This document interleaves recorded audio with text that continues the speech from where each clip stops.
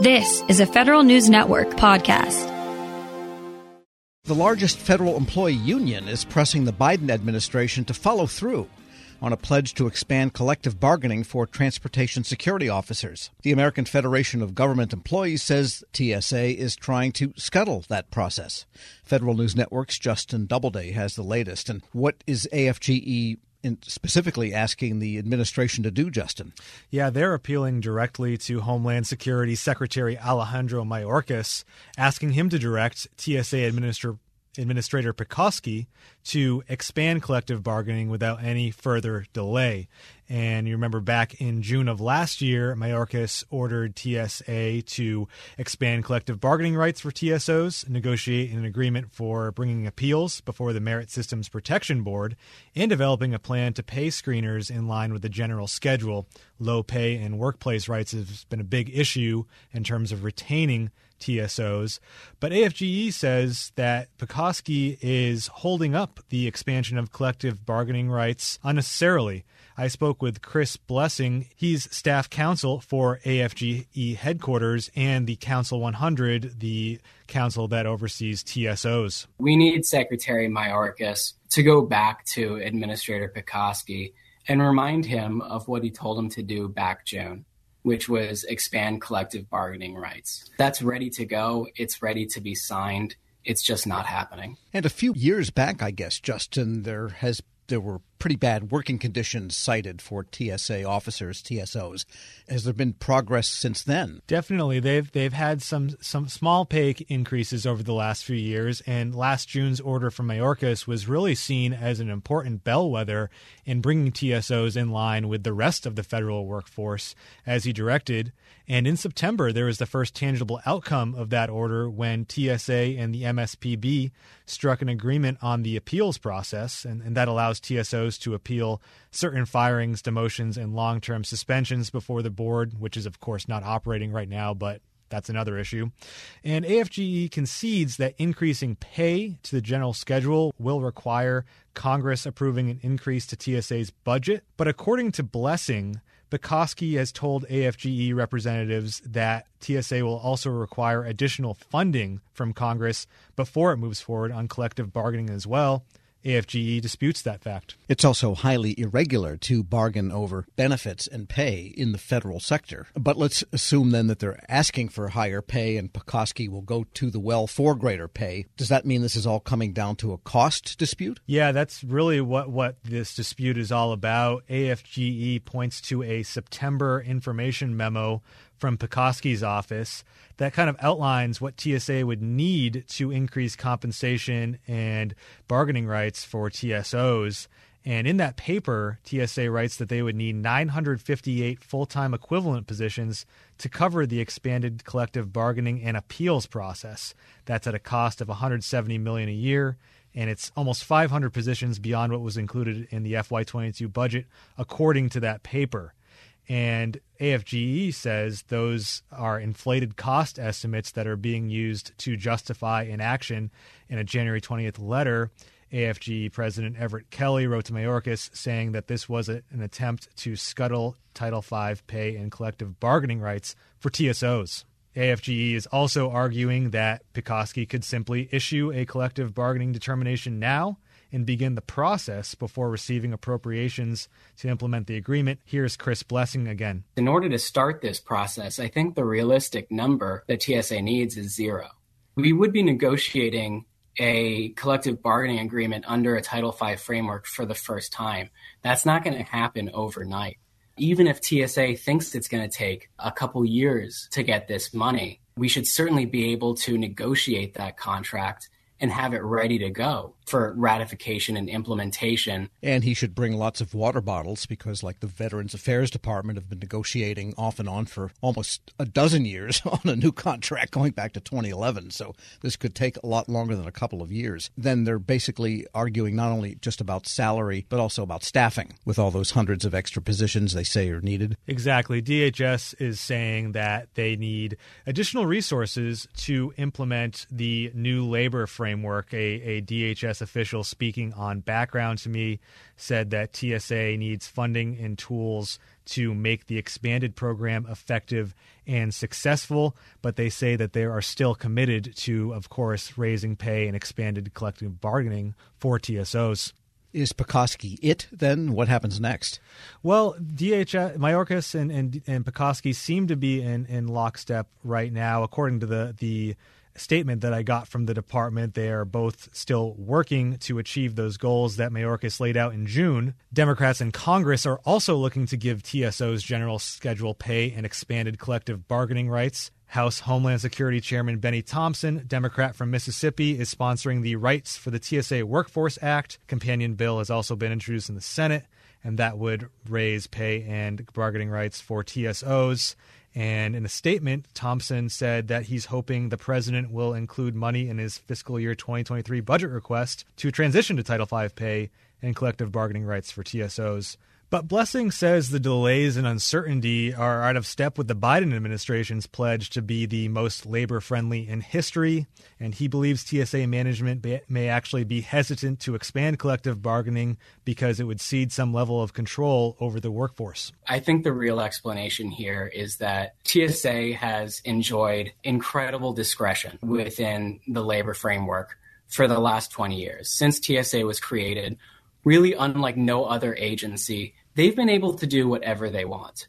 And I get it. If I were them, I wouldn't want to give that up either. And that is Chris Blessing of AFGE. And I guess now we just wait and see who makes the next move. I guess so. There's a little bit of tension here that wasn't there maybe last June. Federal News Network's Justin Doubleday. Thanks so much. Thanks, Tom. Check out his story at federalnewsnetwork.com. Hello, and welcome to the Lessons in Leadership podcast.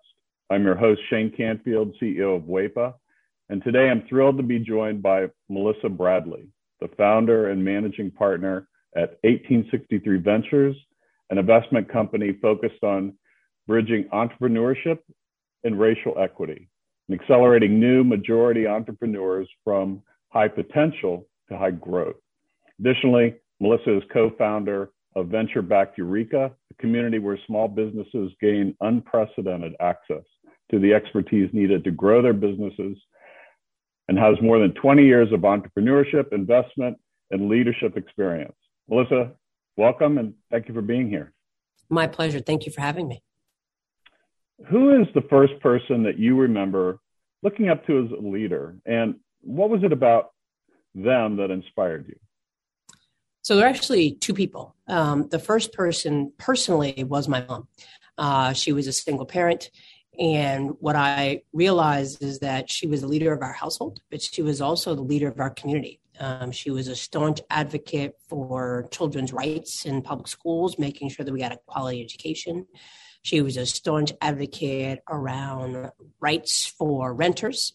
We were not in a financial position that we actually ever owned a home, but she made sure that people who lived in various types of housing, we were in regular housing. The people who were in regular housing, public housing, she made sure that their rights were advocated for, and really just always kind of looked out for, I'll use air quotes, the little guy, although we were the little guy. And then I would say she was a huge advocate of older folks. As part of her job, she worked during the week in a full-time job and then cleaned houses on the weekend, but also took care of elderly folks and a staunch advocate for elderly rights. So that was probably the first leader. And then I would say the second leader that really came about professionally was a woman named Crystal Gaskins, who actually ran a headhunting temporary firm that I ended up spending about a year at, but quickly realized that was not my calling. But in a world where you are constantly managing the powers that be that want to hire all these people and move people around, and the folks who are sometimes in vulnerable positions and obviously seeking a job, she would always manage to treat everyone with the ultimate respect. And part of the business was actually managing hotels and getting service workers to show up. And that's a tough job, right? To try to motivate people who barely are getting paid enough under not great conditions. And so she taught me three things. She taught me how to be a motivator, and that recognizing leadership is not mandating, but motivating. She taught me that leadership is not just reporting up, but also reflecting and supporting those who may be underneath you from a hierarchical structure. And she also taught me that leadership was not about money, but it was about producing positive outcomes for whoever your customers were. And if you did that, then obviously the money would come. How would you describe your leadership style, and how has that developed over the years? I would describe it #work in progress. It has evolved over the years, I think, two ways. One, the more people I've been exposed to in leadership positions have certainly helped me pivot and make adjustments. And then certainly as my leadership roles have elevated, and probably as the more people I've been responsible for has elevated. Certainly being managing partner and founder of 1863 Ventures, we manage a lot of people. We have actually tripled our staff this year. And so we went from 3 people to 12 people plus and growing. And we went from a couple hundred members to almost 10,000 members. And that's a big deal. So my leadership style has evolved in terms of more people that I have reporting to me. I think I focus on autonomy. I'm very clear that my role is to help other people be successful.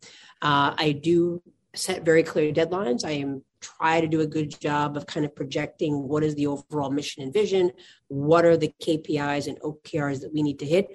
And then I feel like I need to get out the way. I need not be a micromanager. I need to recognize, particularly since COVID, that people have kids, they have lives, they have ways that they know how they perform best. And so we now have people who work for me all over the world. And as long as we meet our deliverables, I don't need to know that you're sitting in a cubicle or sitting at your computer from 9 to 5. And that's because I've been at those 9 to 5 jobs where I literally had nothing to do, but I knew I was told I had to be in the office. And it just seemed like a complete waste of time. And so I'm really laser focused on outcomes and productivity and advancing the vision and mission, and not on what does it look like? Because I think successful work looks different for everyone. And then I would say more externally, as we now have grown to lots of members and we have a social media presence and I talk to people, I'm mindful that probably the most important from an external perspective about my leadership is that I am mindful that I am modeling not just for myself, but particularly for other leaders, and particularly Black women and certainly gay Black women. There are not a lot of us. You mentioned that I'm a co-founder of Eureka, so I'm fortunate enough to be in the first 30 or so Black women that have been supported through venture capital, which is a sad statistic, but for a different topic. And so I'm mindful that people are always watching me. And I would say that certainly as a Black woman, people are always watching you, not always for the better and cheering you on, but waiting for you to make a mistake and slip up. And so I'm mindful that when I step into a room or I show up somewhere, I'm not just representing Melissa Bradley and my immediate family. I'm representing all of my members and potentially sending a signal effect of what other people are going to expect as Black women.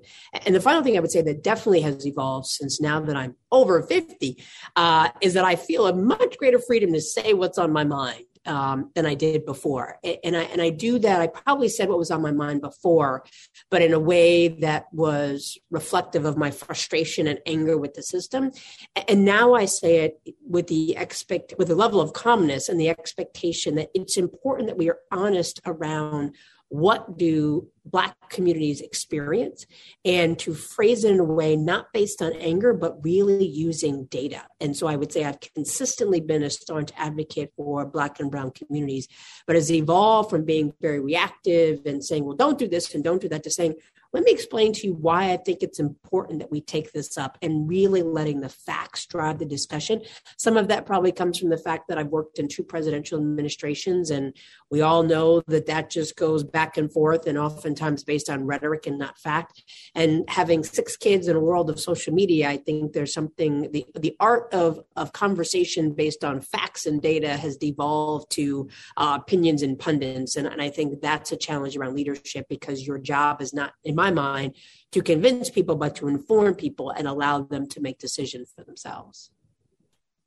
I saw you on a post with a Washington Post interview, and you were amazing. And it's interesting to listen to you describe what you just said, because I could see all of that reflected in how you responded there. And make one other quick comment about, as a company grows, WEPA is growing as well. And you are so spot on. We have, as leaders, we have to let go and trust those people that work for us and empower them to do their job and then let them roll. And that's not always easy. Hi, it's Kristen. Did you know that not doing things is easier than doing them? There's a lot of things to do, especially this time of year. But when you don't do things, there's more time to do things. Does that make sense? What I mean is when you use Shipt to get everything from gifts to groceries delivered same day, you have more time for the things you want to do.